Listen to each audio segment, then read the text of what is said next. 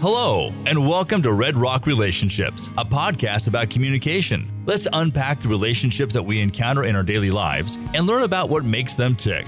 And now your host for Red Rock Relationships, Dr. James B. Stein. Welcome back, everybody, to another exciting season of Red Rock Relationships. Hashtag Triple R. I am your host. Hashtag Triple R. Gotta smash that subscribe button and the like button and all of that good stuff. It feels like it's been forever, but of course, over the summer we had our special extravaganza, so it really hasn't been that long. I'm feeling good. I'm ready to talk specifics, and that is the focus of season 3. In the past 2 seasons, we've spent a lot of time breaking down the basics of human communication, and now we're going to start talking about some specific relationships and some specific behaviors and some specific theories, and well, hopefully it'll help some people to navigate their close relationships. And joining me to kick off season 1 is a familiar face, Lucy Neese. So good to see you back. How are you? I am doing great. Thanks for the invite back. Yeah, well, you know, we tend to invite back the folks who we like, so. Yay, I'm likable. Oh, man, how have you been? How has your summer been? It's been all right, you know, doing the whole dissertation thing, writing through all my stuff, making some great progress. So I'm very excited about all the stuff that I'm finding. Well, I'm so excited to have you on next time so we can put that DR next to your name. That's going to be a really good time. Oh, yes. Well, in the meantime, why don't we spend a little bit of time talking about today's subject? We are opening the season with a discussion on long-distance relationships, which I feel is a very important topic, especially for students at my university. There's a lot of long-distance relationships that go on between people living here in St. George with folks who live, as they say, up north in the Salt Lake area. There's a lot of people who are members of the LDS community that go on missions and as such are in long-distance relationships. So I felt like it was a pretty solid topic to approach. How are you feeling about it? I'm feeling pretty good. You know, I do have experience with long distance relationships myself, and I've conducted some research on it, so I think I know a fair bit. Nice. And I'll disclose that I personally have been in 2 long distance relationships, including the one that I'm in right now. Oh, so you're also an expert in this. Well, I have anecdotal experience. That's something. I guess so. But of course, the first thing that we're going to talk about here is whether or not I really am in a long distance relationship or not, because I feel like the term gets thrown around quite a bit. And so I want to open up by sort of trying to define what a long distance relationship is. Like, what does that even mean? Does it mean you live like more than an hour away from someone? Does it mean you live 5 hours away from someone?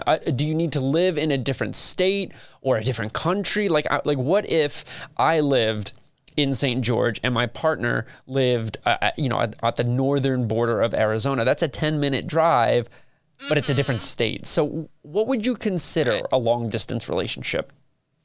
I would consider it to be like a relationship that you kind of have to travel a significant distance to.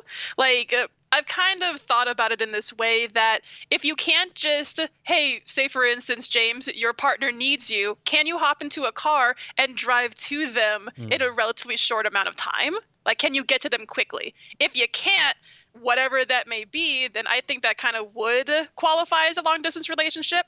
And that can obviously range between, like, you know, the capabilities that you have for travel. Like, if you can't drive and you can only take public transit or the train, maybe that trip from St. George to the edge of Arizona might be long distance for you because you can't get there as soon if that's what you need, like if that's what you have. So I've kind of like thought about it in that way. And I also kind of get that might be a little bit nebulous because it's like it's reliance upon like capabilities of travel than it would be a distance, you know, because like for some people an hour's drive is a long distance relationship because, you know, I can't just pop on by, so you'd be like, yo, what's up? Do that. I got to get on my car and I got to go through traffic. Oh, man. So I think it's mostly just that. All right. So I don't know if there's an exact number that we can put on it.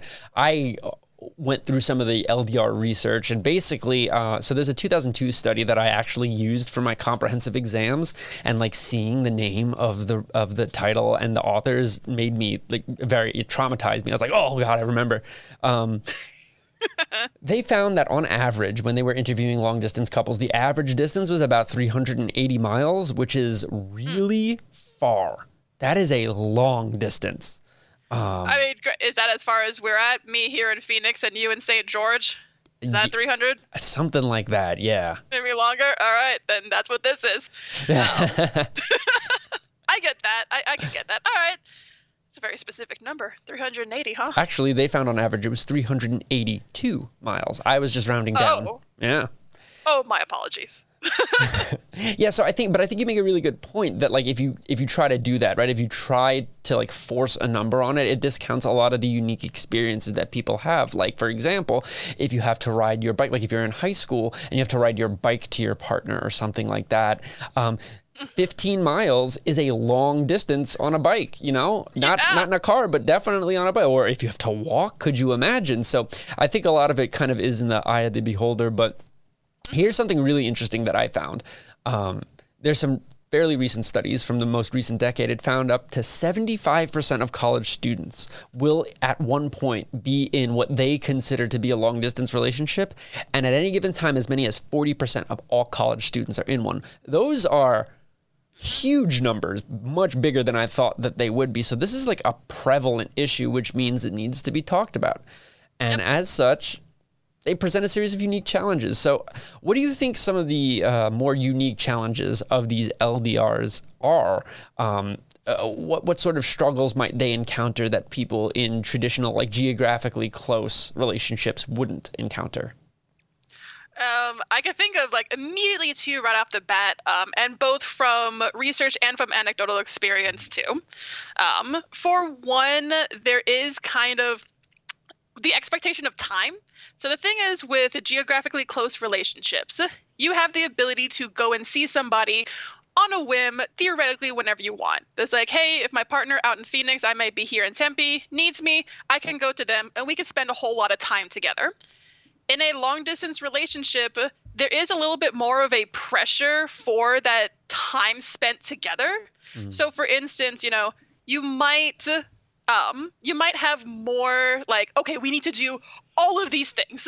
You know, we need to go and have a nice dinner. We need to do all of these, you know, things that we can't do because we're so physically apart from each other often. Versus if you're in a geographically close relationship, you really don't have to worry about that as much. That it's like, hey, I'm having a really crappy day. Can I come and see you? Yeah, sure. I'll be there in 20 minutes. Versus, you know, hey, I'm having a really crappy day. Cool. See you in 2 weeks. You can tell me about it then. Or we can like try to figure it out from there. Yeah, I hope you're still feeling like crap in 2 weeks so I can make you feel better. Yeah, that's like a weird message to deliver to your partner. Right. So, yeah, I mean, you can be there for them for like, I don't know, for like a FaceTime. That's kind of sort of similar, but that's one of the things that stuck out to me, like this reliance on technology. Like, can you imagine, like, I'm thinking back to like the early, 1900s, being in a long distance relationship and like communicating to your lover via carrier pigeon. Like, my dearest Esmeralda. Here is a letter. I mean, I don't know. I think that's actually kind of nice. Like, I got a letter. Oh my gosh. Like, it will take me a month to get to you. So glad you're still alive. I know. Great. I know. So this is one of the things that actually makes me a little nervous about long distance relationships is this extreme reliance on technology. And, some of the LDR literature talks about idealization and how it can be a good thing because, you don't see them that often, but you see them enough where you're like, oh, I can't wait to see you. What I worry about is that people craft a persona for themselves via technology, much like you would for like your Instagram profile, your TikTok channel. Like you craft this version of yourself as a partner, and then when you meet up with your partner in person, it's not always the same. That's what concerns me. I don't know. What are your thoughts there? Oh yeah, definitely. And when it comes to our relationships, especially with the LDR kind of research, there is still that expectation that at some point we do want to be geographically close. Not many people will want to be long distance forever, and that kind of just goes into general relationship maintenance. Like, there is something to be physically together in order to increase or to kind of go up that relationship escalator, whatever you want to call it. So because that is kind of delayed because of the long distance relationship, when you do come back together, you do have that idealization based on what you've seen with them with technology, or even too, and like I said, with the expectation of time, you want to put your best face forward because you don't see them that often. Mm-hmm. So I don't want, and I've seen that too, I don't want to fight with my long distance partner because we only have a week together. I don't want to spend a day of it fighting because we don't have that much time together. Mm-hmm. So I'm going to put my best face forward, and I'm going to not talk as much about maybe some struggles that I have going on, which means that it also adds into that whole, like you were saying, James, the idealization or the idolization of the person.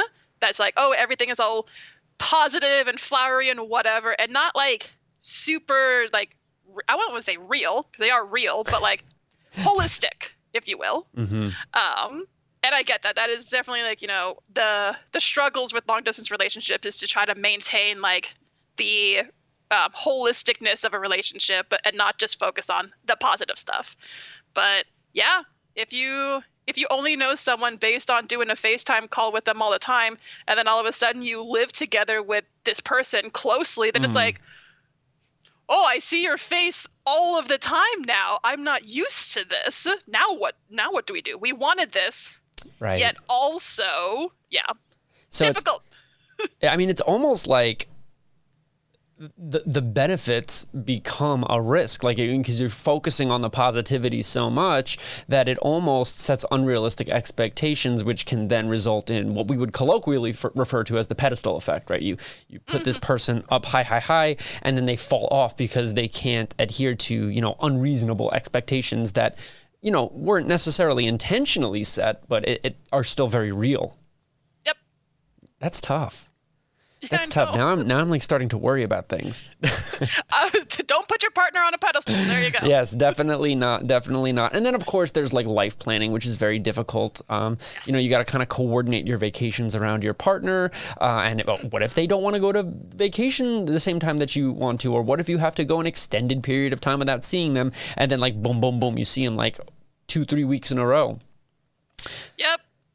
There's financial burdens too, because you're just like, okay, do I go to you? Do you come to me? How come all of a sudden, like, I go to you all the time and I'm spending my money to go and see you, but you're not doing it to me? Like, it does, like you said, the costs and benefits. Sometimes it's an actual financial cost. Yeah. All right. We've been talking about the negative for far too long. Let's talk about some of the unique benefits that LDRs experience, because it is definitely not all bad. There are some really good things, and possibly can we find a way to frame some of the struggles that these relationships encounter as benefits? Yeah. So when it comes to if the struggle is, not like putting this person up kind of on a pedestal, if you will, that can then mean that perhaps, if you do have conflicts or whatever, you might actually talk through with them before meeting your partner again in person, so that the time that you do spend together is genuinely positive. Not necessarily like, oh, I'm having a struggle, but I don't want to say it. It could be that it's like, if we talk about the struggle, if we don't talk about this conflict now, then it's going to potentially tarnish the time that we have together. So then let's talk, let's get through this tough conflict while we are a little bit at a distance, work through it, get through it. Hey, awesome, cool. I'm so excited to see you this weekend. Let's kind of, kiss and make up. So you don't have to have both that conversation and the making up part. You have the conversation first, and then you have the making up part when you're together. That's such a good point, this idea. I mean, this is what we teach in conflict classes, that conflict is inevitable and it's necessary and that, it needs to be discussed. And so now we're in a situation where we are almost explicitly saying, I need to voice my opinions because if I don't, that limited time we have together is going to be potentially soured. And so you're taking this possible negative and turning it into a positive because of that situation. That's a good point. There's a lot of room for self-reflection in these relationships. Interesting. Oh, yeah. I think that's also a positive, too. So when you talk about self-reflection, is that you do start to think of all right, what is important to me in a relationship? Maybe if we don't have the geographical closeness or, say, for instance, my love language is touch, but we can't do that. So then what does touch then look like? So if I feel like I need to be touched for a love language, is there another creative way that we can try to get that need met without it being long distance? And that's actually pretty interesting because then that it allows for creativity in the relationship. It allows the relationship to be even more unique to the two people as opposed to people doing this generic kind of relationship and whatnot. It's how we show love and affection and touch to each other is, I've seen my friends have this. They have a bracelet and it's connected between two people. If they tap it, it sends a vibration to the other person wherever they are in the world, wherever they are. It's done through Wi-Fi, some app or whatever. But if they tap it, it sends a vibration to the other person and they use it if they tap it, that means they're thinking about their partner. So when, say, for instance, you and your partner, if you get this bracelet, if you tap it, your partner will feel a vibration and they'll be like, "Oh, James is thinking about me." That's without so cute. even have to text. Right? That's adorable. That's adorable. And, there are avenues in which you could take that very innocent and adorable nature and bring it to a place where it shouldn't necessarily go. But we're going to say that it's adorable. I wonder. So cute. It makes me wonder if Dr. Corey Floyd is aware of that because we've had him on to talk about affection and the importance of things like touch. I wonder if he's aware that exists. And of course, I hope he'd be comfortable with me saying he was in a long-term relationship for quite some time. Mm-hmm. Interesting. That's an interesting thing that I'm meaning to look into. So, okay, let's talk a little bit more about this element of touch, sort of. There is this big stigma surrounding long-distance relationships. We all know about it. Many of the self-proclaimed dating experts on social media will advise against being in an LDR because they'll say, hey, this is the sort of relationship that produces infidelity. You're more likely to cheat in a long-distance relationships. Now, in your expert opinion, do you find this to be true or not so true? Nope. I don't think it is true at all. Mostly because people cheat whether they're geographically close or not. It doesn't actually matter in terms of somebody is, close or long distance because if someone's going to cheat, they're going to find a way. That's it in my both, expert opinion and in, anecdotal kind of experience. That's if someone's going to do it, they're going to do it.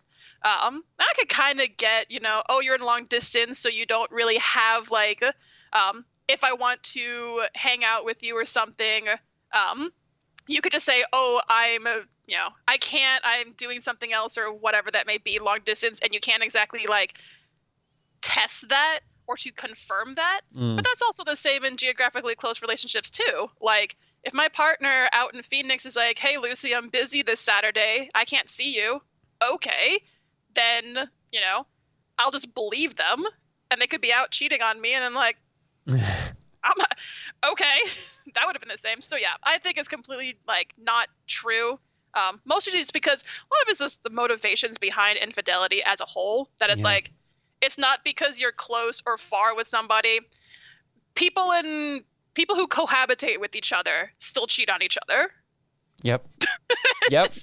And in fact, so the research would support this line of thinking. It's been shown in several different studies. I'm looking at my notes right here. I'm not going to start citing things for the listeners, but Yeah, there is no statistically significant difference in infidelity levels between long-distance relationships versus geographically close relationships.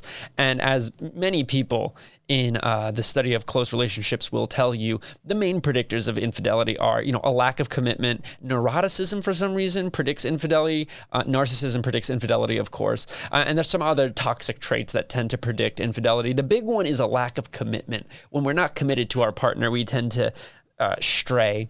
And then, of course, if you want to look at it from the investment model, you could say, if we're not invested in our partner, or if we perceive that there's a lot of high quality alternatives in our stratosphere, this can also lead us to engage in infidelity. But I just wanted to get that one out there because it's never... It's always put out there. It's never really fully debunked, although there is a really clear consensus in the academic world. So, and I get that.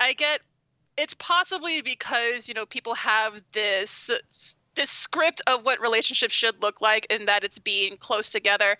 And I can understand maybe the idea behind a lack of commitment because there's also that misconception that long distance relationships are not real relationships. Yes. That it's like, oh, you just like, I'm seeing somebody out in New York or whatever. Oh, that's not a real relationship. You guys like FaceTime every day. Okay, that's not real. But it totally is. But I get that if people's perceptions of relationships should be, in person or geographically close, and that shows commitment to somebody, I can, kind of get that idea, but nah. me being the kind of person where I'm just like, long distance relationships are real. Like, they're just as real as geographically close relationships. They don't cheat on each other more or less than close ones. Yeah. So yeah. Yeah, and it's funny because I always considered myself somebody who I could never do a long distance relationship, and now my last two have both been long distance, and it's doable, and in many ways it provides you with a level of independence and freedom that can actually be quite beneficial. So I've definitely been in them myself. Yeah. All right. So with that said, we have just a few minutes left. Final thing that I wanted to talk about. The role of gender, the role of culture, the role of, identity and presentation certainly is present here. I think that for some people, LDRs are just not attainable. And I think for others, they might be. So what role do you see things like gender and culture playing in this unique relational circumstance? I think like going back on the whole like love language as touch sort of thing, especially when it comes, and we'll assume a binary here. Men tend to show more affection through doing things and through touch than women do. And this is also true when it comes to friendships as well. We're talking about long distance relationships in terms of romantic. There's still long distance relationships with friends. Oh yeah, we have a long distance friendship. Huh? I said we have a long-distance friendship. Exactly. There is at least 381 miles between us, or 382, sorry, between us. We have a long-distance friendship and whatnot. But so, research would kind of indicate that. So you, James, you tend to want to spend time with friends by doing stuff. Mm-hmm. You're going to go to a movie together. You're going to go to a bar together or whatever it may be. You'll do something. Versus, women will tend to want to just not sit around and talk, but don't have to do stuff in order to show it. So I could see that as being a potential sort of influence within long distance relationships, because there might be, again, that huge pressure that when you are geographically close with one another, men will want to do stuff. Potentially, probably, physical things. Want to do all of the physical things, whatever that may be. Could be. Whatever it is. Do that as much as possible versus maybe women might want to be all like, let's go on dates. Let's do all this stuff. And again, it's very much assuming generalizations between these binary genders. Yes. Welcome to heteronormativity land. Yeah. Right. And I'm just like, research. Unfortunately, that's what the research has. It is land. Yeah, non-binary couples are very understudied in the area of romantic relationships for sure. Yeah, but that's kind of a possible sort of influence I see gender might be having on long distance relationships. Culturally, that's actually a really interesting one too, because there are some cultures where, for instance, would you consider something to be kind of a long distance relationship if you never see your partner at all, even if you live together? Wow. Because there are situations, there are some cultures where, and I can only speak from like cultures that I've had direct experience with, where if they work, 7 a.m. to midnight every single day, but they live together, but they never see their partner. Yeah. Then emotionally long distance or yeah. No, that's totally fair. Yeah. And I think that opens up a whole new box of worms that unfortunately we can't talk about because we're out of time on this episode. That said, we are going to speak to adjacent topics. We're going to be talking about the role of social media in relationship maintenance next time. And I'm really excited to talk about that one. So it'll be a smooth transition. But Lucy, thank you so much for coming back on. I really appreciate it. Wonderful. Thanks for having me. Anytime. Until next time, thanks for joining us for season 3. Take care. You've been listening to Red Rock Relationships, a podcast about communication. Thank you so much for giving us some of your time. If you'd like to be on the show or have questions for us, please send us an email to redrockrelationships@gmail.com. You can also find us on Facebook, Instagram, Twitter, Spotify, or wherever you listen to your podcasts. Just search Red Rock Relationships. Thank you again. And remember, it all begins with good communication.